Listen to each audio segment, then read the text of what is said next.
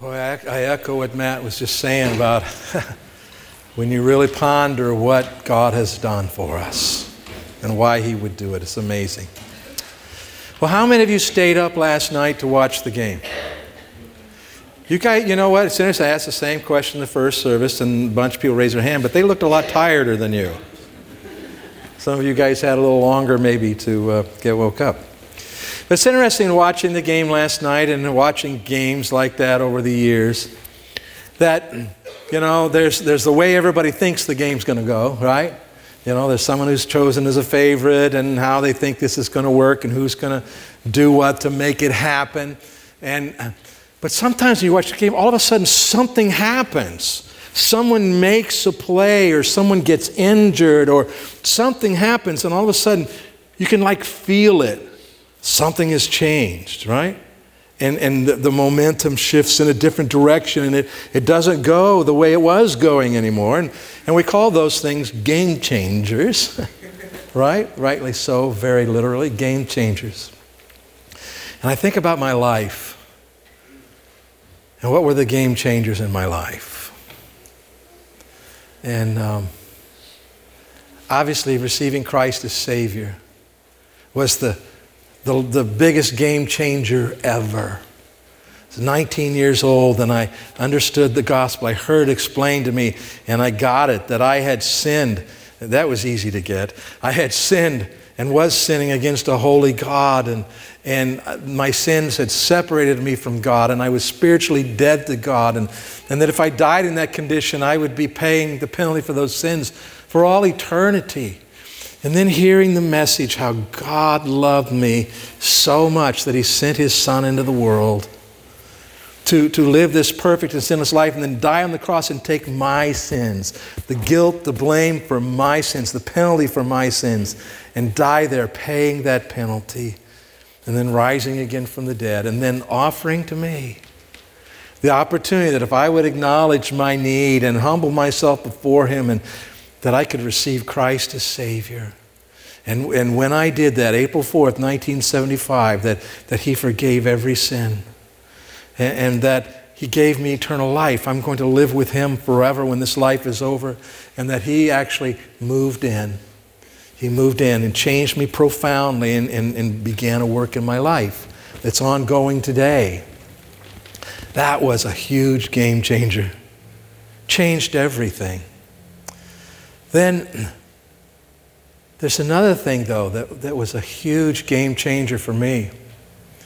And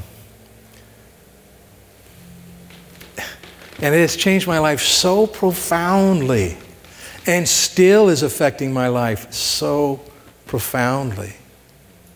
I want to talk to you about that here today.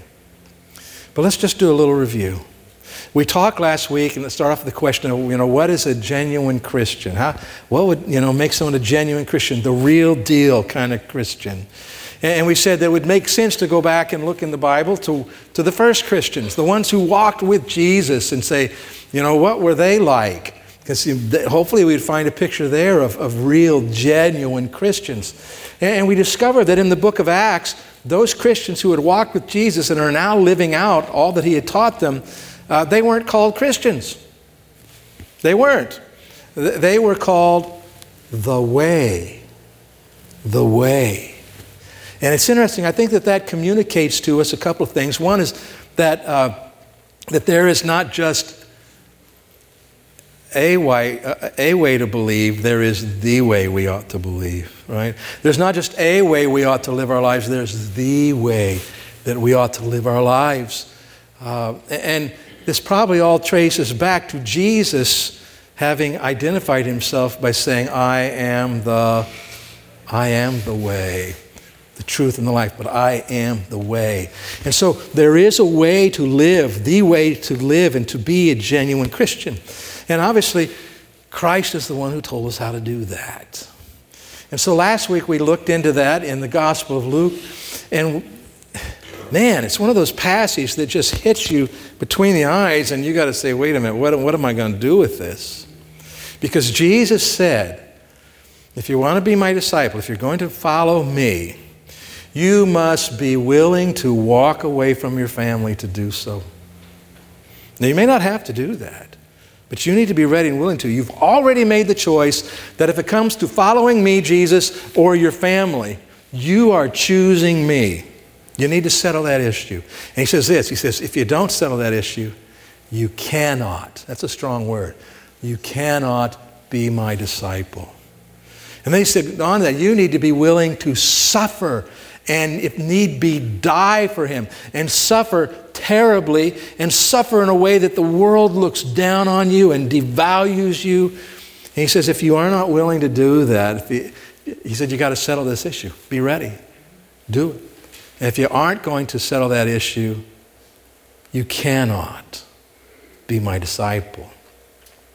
And then he went on, he summed it all up. He said, really, in fact, all these things, you have to forsake everything that you have. Not only all your possessions, but your relationships, your opportunities, your dreams, whatever. You got to forsake everything. And by forsaking means you let go of them. I've already made the decision. If Jesus, I'm choosing you, not these things. Now, he may leave those things in your control. If he does, that's fine. But you've already settled it. You know what I mean? Because you've already let go. You're not just willing to let go, you've already let go. And Jesus says if you won't do that, if you don't do that, you cannot be my disciple. That's pretty tough stuff, isn't it?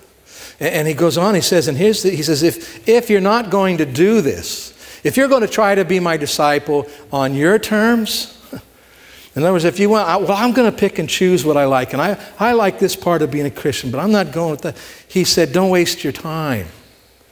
He said, you're like salt that isn't salty anymore. It's not good for anything. It's worthless. So I say to you here today, based on what Jesus said, not what Walt says, my sense would be, oh, come on, let's all keep coming and let's all be happy. But Jesus is telling us that if we aren't going to go all in with him, then don't bother. Now, if you're here today and you say, well, man, I got questions and you know, I need to, that's awesome. I'm not talking about you. Or if you're saying, I'm struggling and I want to do this, but I have these struggles. Not talking about you. I'm talking about if you're here today and you know what's going on, you get it, and you say, no, my terms, not Jesus. Don't bother. Just quit. That's what Jesus says to you. Okay? And so we saw that this first idea about being a genuine Christian comes down to the idea of surrender. And so we said, we surrender to the Lord. If we're going to be followers of Christ, this has to be settled. We do this. I surrendered to the Lord April 4th, 1975, the initial surrender, when I finally said, okay, I get it. I can't save myself. I need you. And I received Christ as Savior. And then trying to live out this surrender day in and day out, and having to be reminded to live it out, and not always succeeding at it, but it's where I'm at and my desires to be there. So we surrender to the Lord. But surrender is really just like the birthplace of your Christianity. It's the starting point, and it's just like when I got saved, received Christ as Savior, that was the starting point for everything else, this huge game changer. And then every time I've surrendered, lived out that surrender, or remind myself surrendered again, that's always the starting point for something. Surrender is the starting place. And what it leads to is this. Think of a little baby. A little baby, from the moment it is conceived, begins what? Growing. It is wired to grow, isn't it? It's in its DNA to grow. And it grows for the 9 months it's in the womb, and then the baby's born, and it continues to grow and really grow pretty rapidly. And babies will grow unless something goes wrong. You know, as long as what the baby needs is in place, in the womb, as long as the placenta is working and the nutrition is getting across, it will work. As long as there isn't some genetic malfunction, which that's out of our control. But as long as when the baby is born, as long as the baby is fed and provided with nutrition, a baby that isn't provided with nutrition doesn't flourish, right? Eventually could become sick or die from it. A baby that, if a baby is held and loved, it will really help that child to grow emotionally. If it's not held in love, it may not thrive and may struggle emotionally in life. Protected. If the baby is not protected, like if a baby is allowed to be cold and stay cold, that can really, do damage. On and on it goes. But here's the thing: as long as we are providing the basics that this child needs, the child will grow. So we're talking about growth here today. Surrender is the starting place. And then we, as newborn babes in Christ, we are wired to grow. And we will grow as long as the things that we need are in place. Now, before I talk to you about those things, a couple things you need to understand about growing. Growth always includes change. How many of you in here say, you know what, the one thing I really look forward to in life and so enjoy is change? One? Anybody else? That's about the same percentage as the first service. Change can be scary to us. We're not sure we like change, right? We like the changes we like. We don't like the changes we don't. So this whole idea of change. But there is no growth without change. In fact, if you look at your son or daughter and you look at them and you say, wow, he or she has really grown, how do you know that? Maybe you're looking at a picture from before. You know they've grown because something has changed. Their size has changed. How they look, their appearance has changed. Maybe how they're talking has changed. Growth always requires change. I mean, it just goes along with it. And I would say this, that change, as we grow, things always change. But there's another truth, and this a little harder truth, and that's that sometimes we have to choose to make a change in order to grow. Okay? But there is no growth without change. And then growth is change in a specific direction. We see as a child grows and we see them want to grow to maturity and not have problems. And we would see this especially in the womb or afterwards. If growth occurs in directions that are not the right direction, we end up with deformities.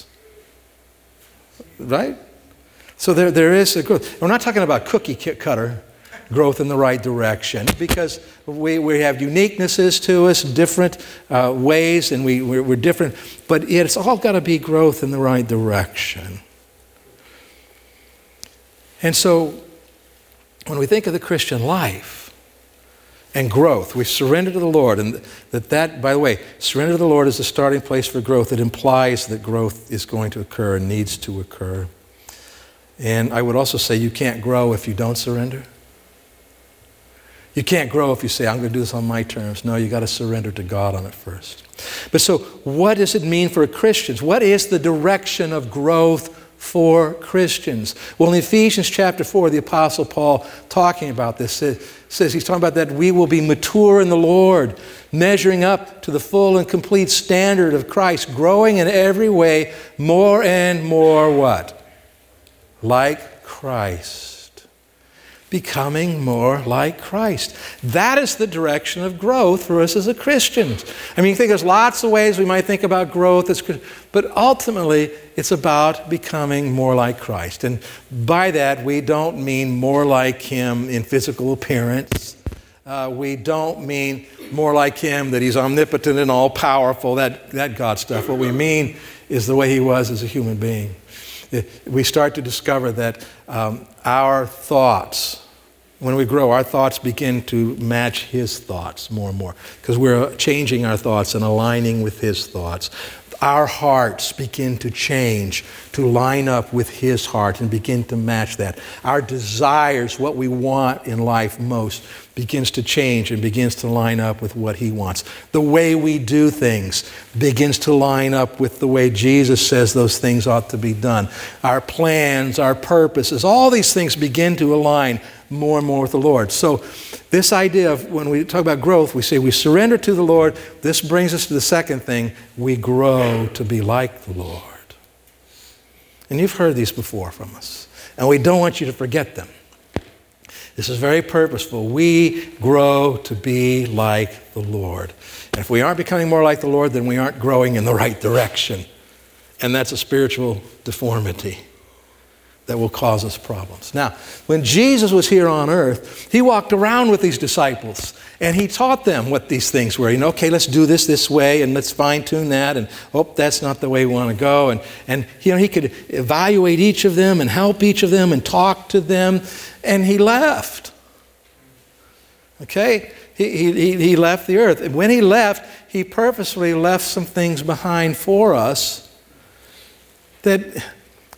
The word that comes to mind is that he left to replace himself, but he didn't replace himself. It isn't like that. That's not the best word. But he left things for us because he was going. Okay?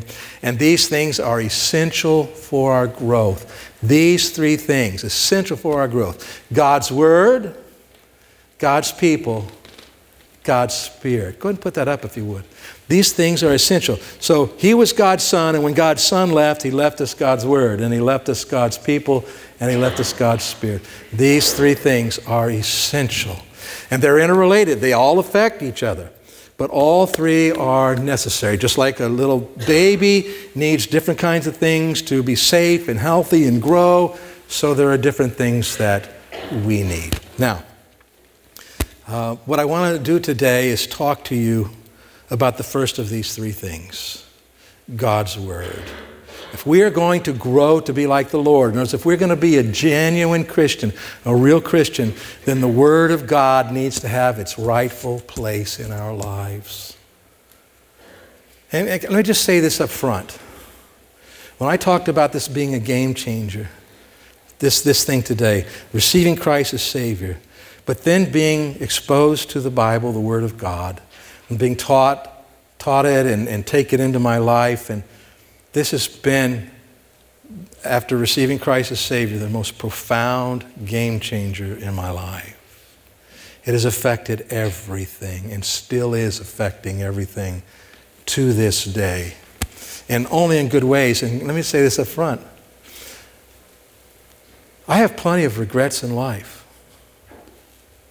But I can guarantee you that I have never, any decision I've made to take in God's Word, to understand God's Word, to live by God's Word, I have never regretted one of those decisions.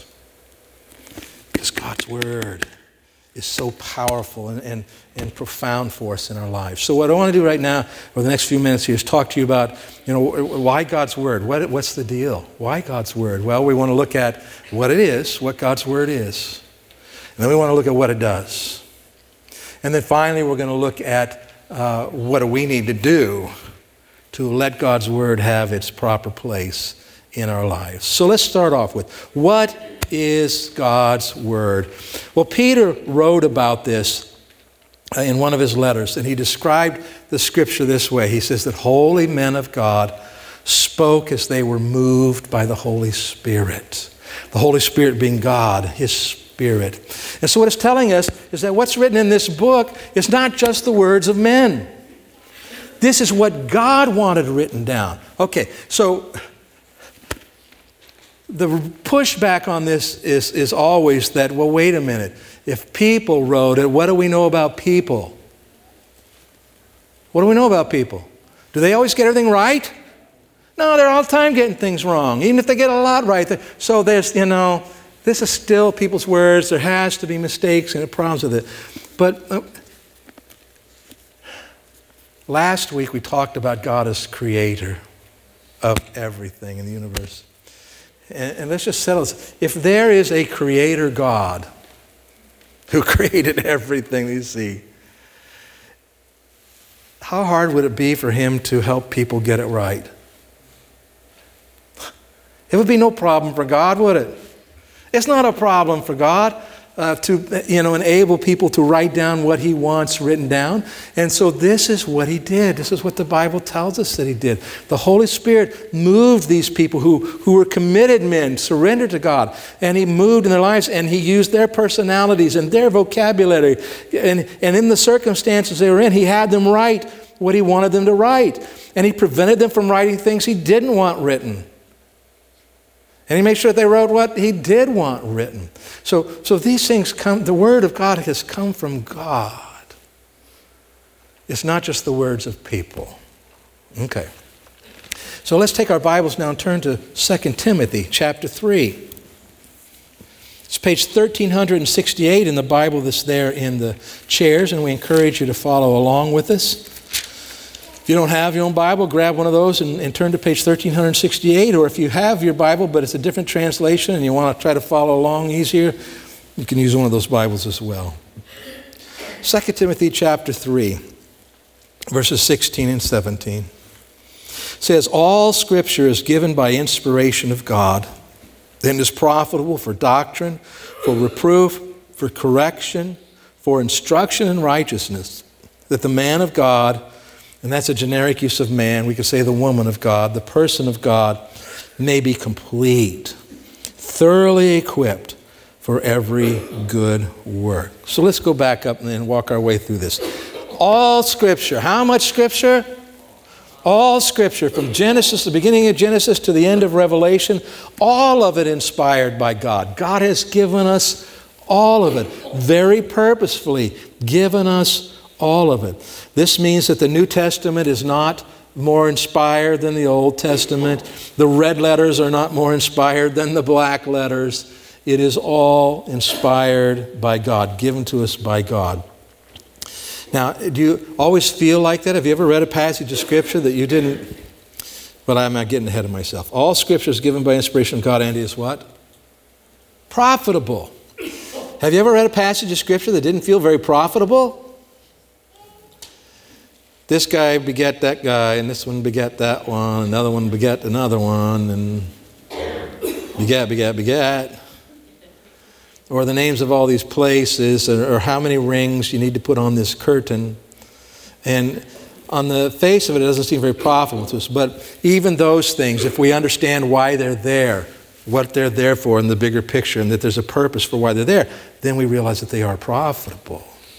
But then there are parts that obviously just speak, right to us. Do you have any favorite parts of Scripture? Things that you just really love so much. Are those profitable to you? Yeah.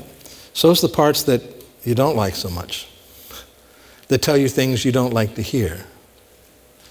They are also profitable for you. And he says it's profitable for 4 things here. The first one is for doctrine. And we think of doctrine. What's your doctrine? What do you believe? And that's pretty a good idea of it, but it's not just a list of a few things. When it talks about doctrine, it's talking about what is true about everything. That's what doctrine is. What's true about the world? What's true about God? What's true about people? What's true about the principles in the world? What's true about whatever? What do we believe? What's true about angels and heaven and hell and all of those things? And it's really about getting a whole worldview. It's about how you look at the world and the way you understand that things function. Okay? This is what doctrine is about. And so if you want to know the way things really are, open up your Bible. Okay? Because it's profitable for that. And then the next thing it says is profitable is for reproof. And to me it's like, couldn't you just leave that one out? Right? Reproof is the idea, think of with your kid, it's easy enough. But they're doing something, you say, stop that, that's not right. Don't do that. That's not the way you're reproving them. And God does that to us too. I've sat in sermons where the preacher all of a sudden said something related from the Word of God, and all of a sudden, boom, God says, see, this isn't right in your life. This needs to stop. This needs to start. I'm getting a reproof. And it's not very fun. Reproof isn't much fun. But how valuable is it? If you're headed for a cliff and someone stops you, says, don't go there. Is it good that you don't go there? Reproof is a good thing. But it isn't just reproof. It's for doctrine, it's for reproof. And then it says for correction.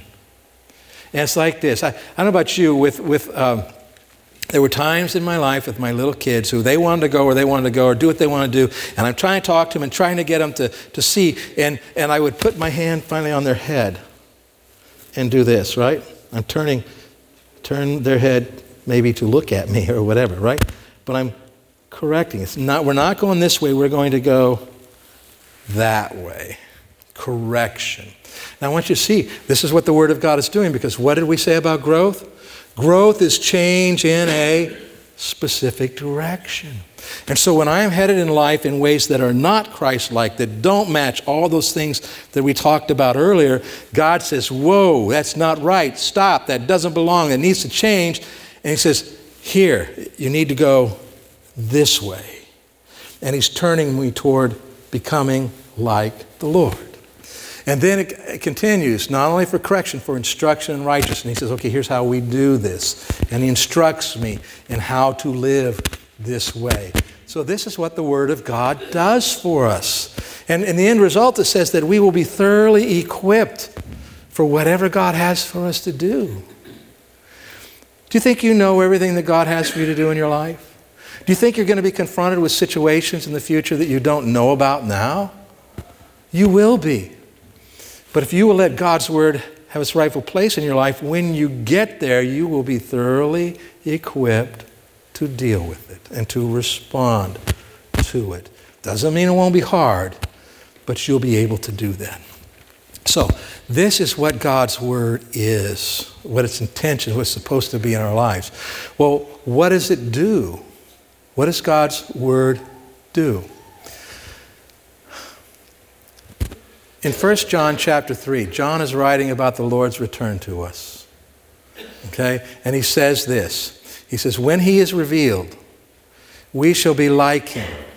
And read the rest of these words with me. Ready? For we shall see Him as He is. And somehow or other, there seems to be that because we will finally see Him the way He really is, that is going to change us. It's going to finish the job to be like Him. But here's what I want you to see. There seems to be some connection between seeing the Lord the way He really is and becoming more like Him. See what I mean? Because He's going to be revealed, we're going to see Him the way He is, and we will be like Him. And so the more we can see the Lord, the more clearly we can see Him, the more we will become like Him. And Jesus told us where this happens. In talking to some people who had questions about Him, He says in the Gospel of John, you search the Scriptures, for in them you think you have eternal life, and these are they which testify of me. And so Jesus tells us that in this Word testifies about Him. And we can see Him more clearly.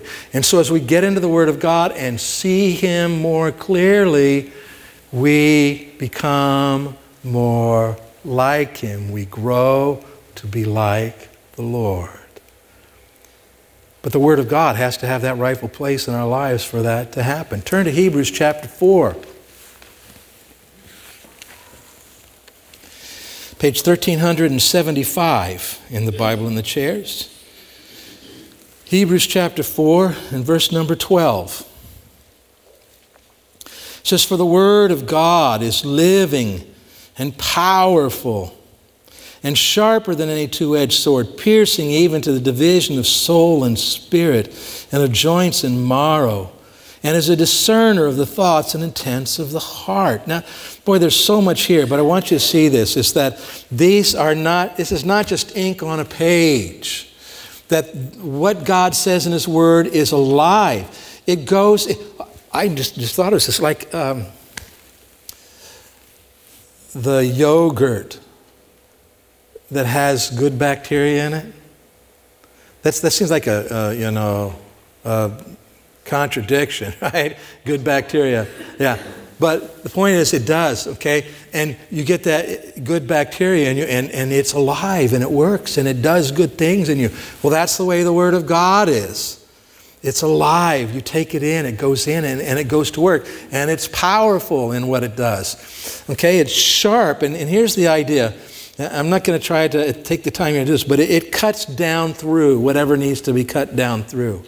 You know, this idea of joints and marrow, bones, outside, inside, it cuts through the hard shell into the soft part. And we put up some pretty hard shells in life sometimes, don't we? About how we deal with things, how we think about things. We don't go there. We've got it all figured out.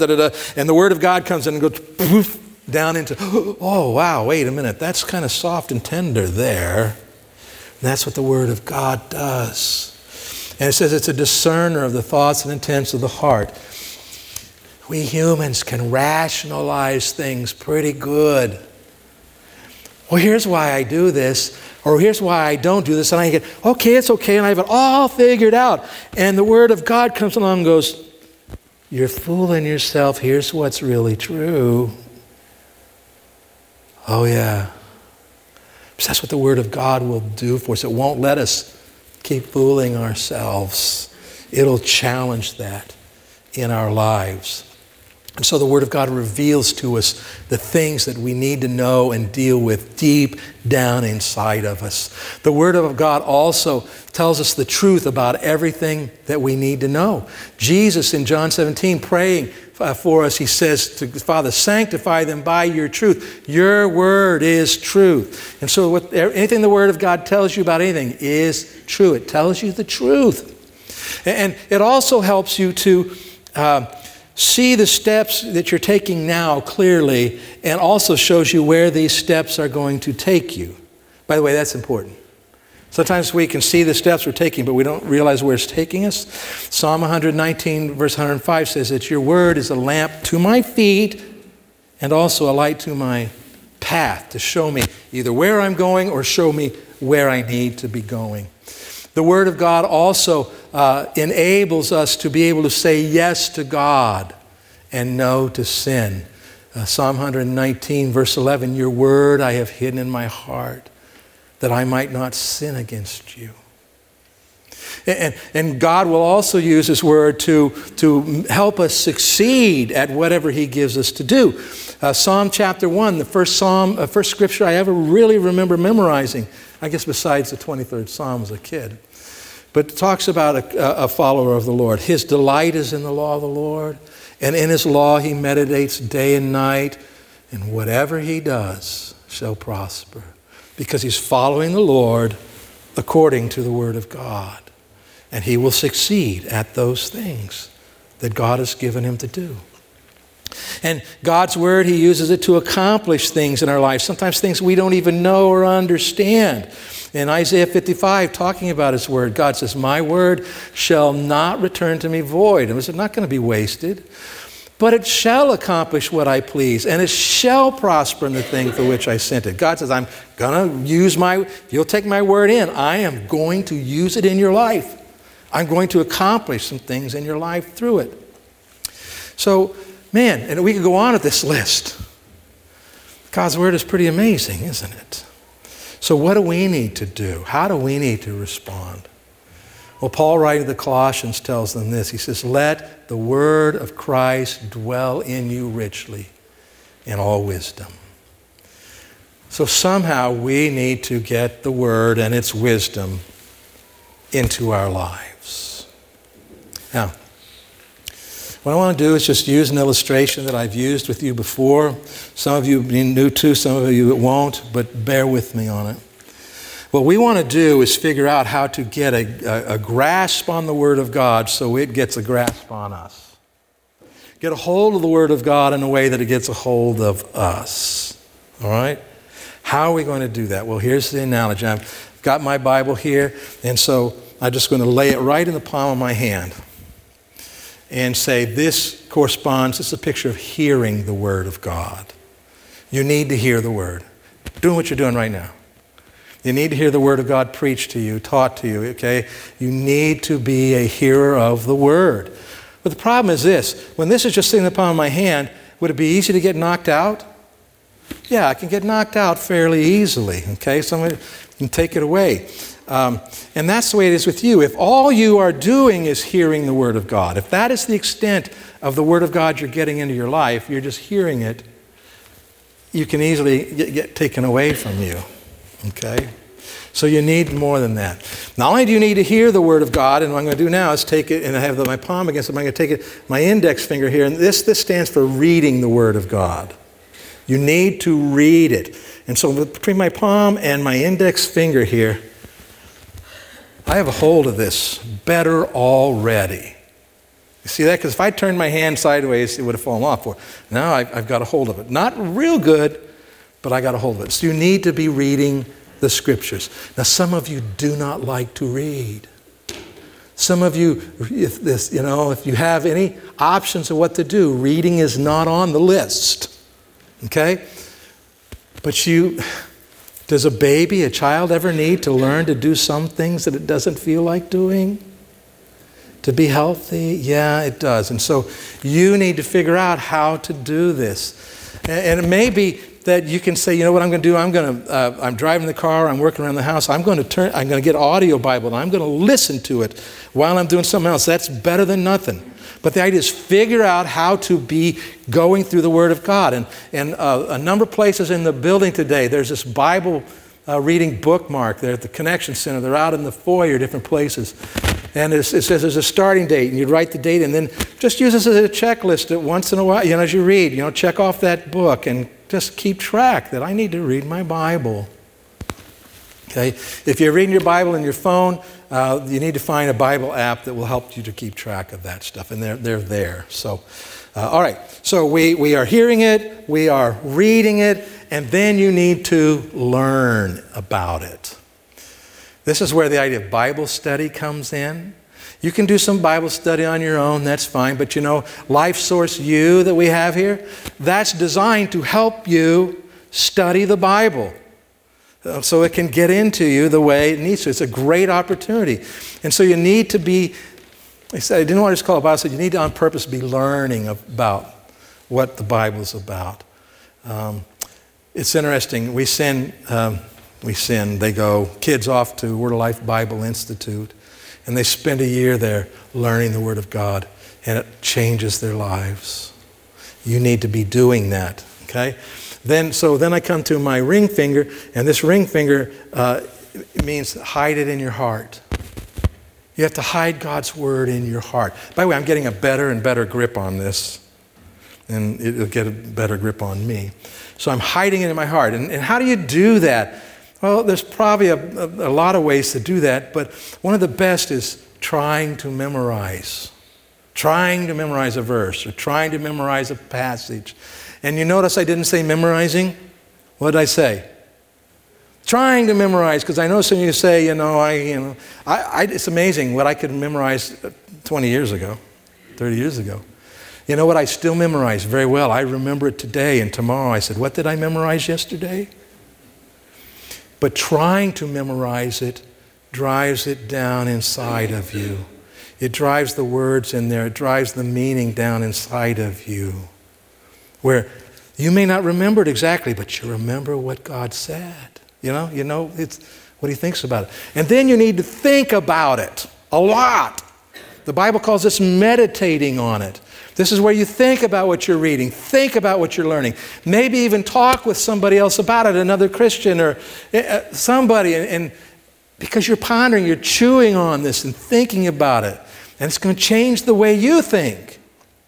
Okay? Now, got a pretty good hold on this. But there's one thing that's just going to really nail it down. And that's this thumb here. What I'm going to do, I got my palm, my fingers, and then my thumb. Now I have a hold of this. And your thumb represents doing what the Bible says.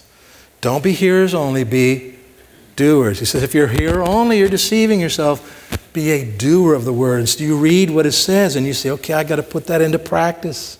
I got to start that. I got to stop this. I have to change the way I'm doing it. Whatever it is. Become a doer of the word. And as I said earlier, I cannot think of anything, any change that I have ever made because of what God said in His word that I have ever regretted. I've been glad. It's been nothing but good in my life. And it will be in yours too. So you need to get a hold of the Word of God. Hearing, reading, studying, thinking about, hiding in your heart, thinking about, and doing. And the Word of God will get a hold of you and you will grow. So we start with surrendering to the Lord. We surrender to the Lord. This is the way to live your life as a real Christian. We surrender to the Lord and we grow to be like the Lord. But you have to get the Word of God in, or it will not happen. And so there's two more things that are essential to our growth that we will look at over the next couple of weeks. But do something today, tomorrow, about getting the Word of God into your life. You'll never regret it. Let's pray. Father, we come to you and thank you so much for your Word and what it is and what it does. I pray, Father, we would look at where we're at and we'd take some step, even if it's a small one, Father, to begin to get your Word more into our lives so that it can do what you intended for it to do and so we can grow to be like your Son. I pray this in Jesus' name. Amen. All right, God bless you. Thank you. You are dismissed.